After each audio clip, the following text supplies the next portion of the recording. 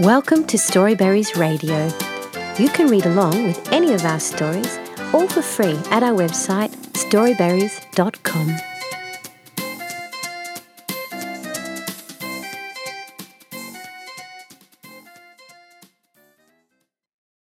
The Magic Paintbrush by Jade Maitre. Digby and Arthur discover that their paintbrushes are magic and make their pictures real. Chapter 1. Once upon a time, there was a handsome boy called Digby. He was 4 years old. He loved to look at dinosaurs in his dinosaur book and imagine what it was like to draw a real dinosaur from life. One day, he was sitting in his bedroom with his paint and paintbrushes and a beautiful picture of a dinosaur. It was a triceratops, which meant that it had 3 big horns coming from its forehead. Its face looked hungry, like it would like to eat a little boy, or perhaps just a big bowl of porridge. Digby took his red paint and made the dinosaur the color of a fire engine. He used green paint for the horns. Then, because it still looked hungry, he painted a big bowl of porridge right beside it. He was admiring how well he had colored in the dinosaur. There were hardly any spots at all where he had gone outside the lines. But then, what was this? He noticed a tiny little purple spot in the corner of his picture. Oh no, he must have gone outside the lines after all. He didn't stop to think that the little dot was purple, and he had only used red and green paints, which, as we know, together don't make purple at all.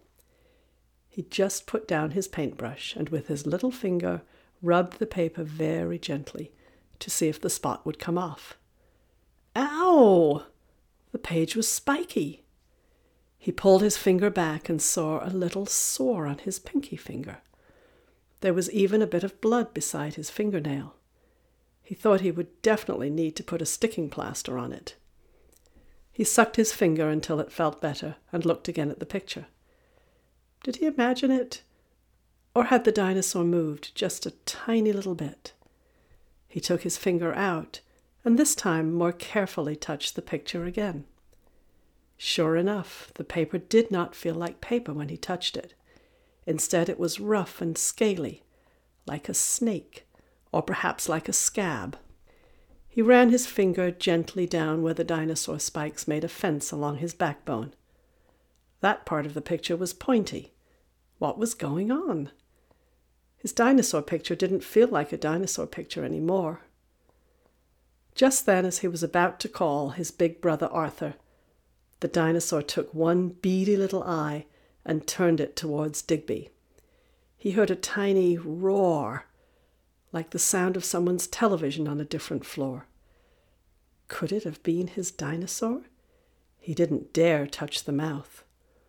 Then the dinosaur made another roar, and there was no doubt about it this time. It was his dinosaur painting that had made that sound.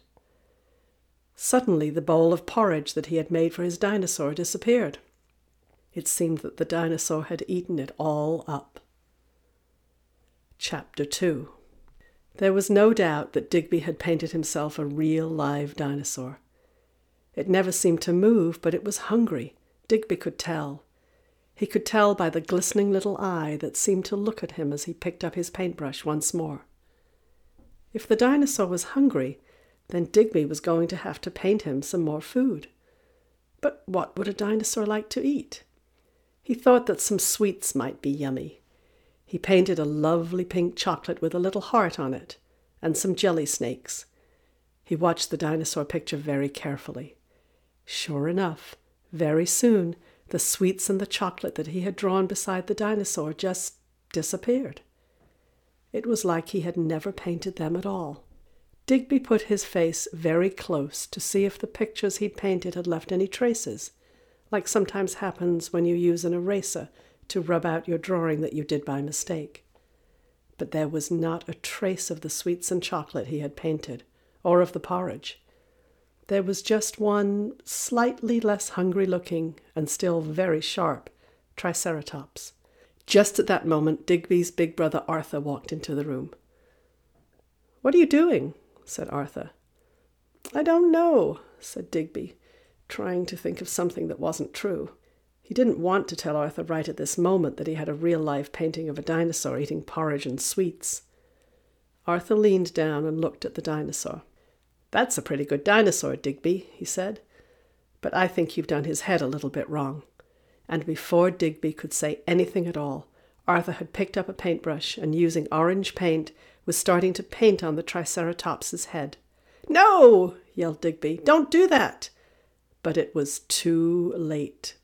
Arthur gave a scream as the end of his paintbrush was snapped right off by a set of angry Triceratops teeth. "What happened to my paintbrush?" cried Arthur. "The dinosaur is alive," said Digby. "I painted him just now, and when I had finished painting him in, I think I spiked my finger on him. He's really sharp, and he's hungry. He's already eaten one big bowl of porridge, a chocolate with a heart in the middle, and some jelly snakes." "Wow," said Arthur, his eyes gleaming. "I can't believe you painted a real live Triceratops. How did you do that? Are you magic?" "I don't know," said Digby. "I just used these paintbrushes here." Arthur snatched the paintbrushes away from his little brother and spread them all across the desk. They did make a mess. Every color you could imagine was in their bristles. Then he grabbed a piece of paper and started to paint. Chapter 3. "What are you painting?" said Digby. "I'm painting a tiger," said Arthur. "See it? It's got big orange ears and black stripes, like this." He painted the tiger, and a very nice tiger it was, too. It was standing up on two legs and had its paws out, like it was about to swat somebody. He colored it in carefully, then stood back to look at his work. Sure enough, he'd done a fine job. He hadn't gone outside the lines at all except a tiny purple dot in the corner of the tiger's tail. Arthur frowned. He didn't like going outside the lines. "What's this?" he said. He took his finger and very carefully rubbed at the little purple spot. "Ow!" he said. "It bit me." "The tiger bit you?" "It bit me. Look, I've got a sore right here on my pinky finger." "It's just the same as me," said Digby. "My Triceratops did exactly the same thing when I touched it. Perhaps the tiger doesn't like you touching his tail. Why don't you try very carefully to give him a pat?" Arthur was a bit worried about this idea because he already had a sore finger. But very carefully, inch by inch, centimeter by centimeter, he put his finger towards the tiger picture. Very softly he ran his finger down the tiger's black and orange fur. What do you think it felt like? It felt like the softest butterfly you've ever touched. It felt like a mummy's kiss in the middle of the night when you have woken up from a nightmare. It felt like a tiny, shiny spider's web drifting from the doorway. "It's beautiful," said Arthur in awe. "It must be the paintbrushes," said Digby. "I think we've got magic paintbrushes. Everything we paint turns into something real. I think, Arthur, you'd better paint something for the tiger to eat because he is probably hungry." "But what do tigers eat?" said Arthur. "I don't know," said Digby. "I think they eat antelopes," said Arthur. "I'm not sure if I know how to draw an antelope." "You could try," said Digby. "It's a bit like a horse, but with curly horns on its head." "Okay," said Arthur. So very carefully he dipped his paintbrush into some lovely yellow paint, and beside the tiger he painted a very nice-looking antelope. It ended up with beautiful eyelashes, a long neck, and a little smile at the corner of its mouth. When he had finished painting the antelope, he was very happy with it. He thought it must be a girl antelope because she was so pretty. But he had forgotten while he was drawing the reason why he was drawing an antelope. "Oh no," said Digby, realizing what Arthur, in the excitement of painting a beautiful animal, had forgotten. "Oh, the poor antelope, she's going to be eaten by that tiger. What shall we do?" There wasn't much time. The tiger seemed to swivel its hungry little eye towards the pretty antelope. "Maybe you could just put a big squiggle of white paint on her. Rub her out," said Digby. "Quickly, before the tiger eats her." "But if I do that, she will still disappear," said Arthur. That will be just the same, won't it? If I rub her out, I won't be able to paint her again. I might paint a different antelope, but she wouldn't be exactly the same one.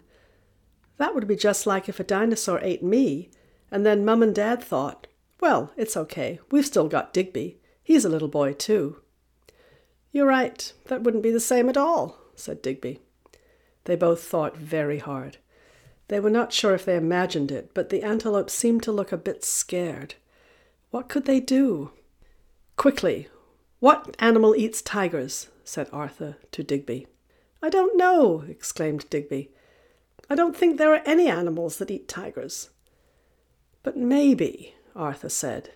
Then they looked at each other and thought of something. They said together, dinosaurs. But how would I get my dinosaur onto your picture? Asked Digby. Oh, it's no good, you couldn't, said Arthur. It would have to be a different one. But look at my picture. There's no room on it for another dinosaur. No room at all for any big animals. Look, here's the tiger, and here's the antelope, and there's no more space for another big animal. Oh, said Digby. Then he had another idea. Why don't you eat the tiger, Arthur? He asked. What do you mean? Arthur replied, thinking Digby had gone a bit silly. Well, I've seen people eating paper before, you know, when they accidentally bite a cupcake wrapper or even a sweet wrapper. It doesn't taste too bad, you know. It's just kind of like eating nothing. So maybe you could do it. Just eat the tiger and leave the pretty antelope alone. He may be only paper, said Arthur, but that tiger still bit me before. What would happen if I put him in my mouth and he scratched my gums? What if he kicked and made one of my teeth fall out? Digby shrugged. That wouldn't be so bad, he said. Your tooth is already a bit wobbly, isn't it? But Arthur's eyes looked very big and round, like dinner plates, and he didn't really seem to want to put the tiger in his mouth. Could you paint a different kind of food? Said Digby, thinking of something different because he really didn't want to make Arthur have a sore in his mouth. What about sweets or porridge? My Triceratops liked that. Arthur very carefully painted a big bowl of porridge, just like Digby's, except this time he covered it in strawberries and chocolate sauce. He thought a tiger would not be able to resist a big bowl of porridge, especially when it was covered with strawberries and chocolate sauce. But once he had painted it, the bowl stayed exactly where it was. Digby put out a finger and felt it. Perhaps it was cold. But no, it was steaming and warm and cozy like the nicest dessert you've ever eaten on a cold winter's day. It was impossible that a tiger who liked porridge would not like this bowl of porridge. The tiger's little beady eyes seemed to swivel. They seemed to swivel in the direction of the pretty antelope. I don't think he likes porridge, said Digby with dread. Chapter 5. I've got it, shouted Arthur. The shout was so loud that the tiger, the Triceratops, and even the antelope seemed to startle. The bowl of porridge even seemed to wobble in its bowl. That's how loud Arthur's cry was, and that's how good his idea really was. What? Said Digby. They were running out of time, and they knew it. No time to explain, said Arthur. He dipped his paintbrush into the nearest color, brown, and before Digby could even ask one sentence more, Arthur had painted a great big cage around the tiger. He quickly put in the bars, and just in time. The tiger blinked, and the smallest little piece of the antelope's foot disappeared. But it was only a bit of the foot, and no more. The antelope herself looked sad, but Arthur very quickly painted another foot right where hers had disappeared, and her smile seemed to return. The foot was a little bit different to how it had been before, but surely that was better than being the tiger's dinner. Digby gave Arthur a hug. He was so happy for the antelope, but he still worried about the tiger. Quick, paint some more food for him. He doesn't like porridge, but maybe you could paint him some sushi. Everybody likes sushi, and it's little, so you can fit it here, in the corner of his cage. Arthur thought that was a good idea, so he painted some yummy sushi, and the tiger must really have been very hungry, because before they knew it, the sushi had disappeared. Arthur had to paint another 6 sushi before the tiger was satisfied. So now the boys were left with a Triceratops, an antelope, and a tiger in a cage to look after. It seemed they should be careful before they painted anything else. Already they had to spend 10 minutes painting some nice green grass for the antelope, and then painting some nice bowls of water for all of them to wash their dinners down. Then they had to paint a nighttime sky, because they thought the animals must be getting tired by now. Then they had to paint pillows, quilts, a bed, and by that time the whole picture on both pieces of paper was getting far too crowded. "It's late, boys," said a voice, and Mummy walked in. She looked at the pictures. "Wow, they're really great pictures," she said. "Say, Daddy, come and have a look at these pictures the boys have painted." Daddy came in and looked at them. His smile was huge because he thought they looked so good. "I'd like to put them on the fridge," he said. "You can't do that," said Arthur and Digby quickly. "We don't want them on the fridge. We want them in our bedroom." "In your bedroom?" exclaimed Mummy. "Where will you put them? All the walls are covered in your pictures already. There's no more room." No, these pictures are really special. Look at what you've done with the tiger's fur, and the cage, and that sushi looks so real I could almost touch it." Mummy put out her hand to touch the sushi, but just in time Arthur whisked the paper away from her. Luckily, because he knew that the tiger's teeth were really sharp. "Oh," said Mummy, disappointed. "We just really like these pictures," said Digby. "Is that okay?" "Of course it's okay," said Mummy and Daddy, as they gave the boys a kiss and left the room. "Thank goodness, that was close," said Arthur. "We can't tell Mummy and Daddy about the paintbrushes. What if they thought they were too dangerous? Nope, we need to keep them somewhere safe. Let's pick them all up now and put them at the bottom of the toy box. No one will find them there." So they picked up all the paintbrushes and tidied up the paints and put them at the bottom of their toy box. They thought they would be safe there, but how wrong they were. The end. For now, anyway. Thank you for reading with Storyberries.com. Free stories for kids.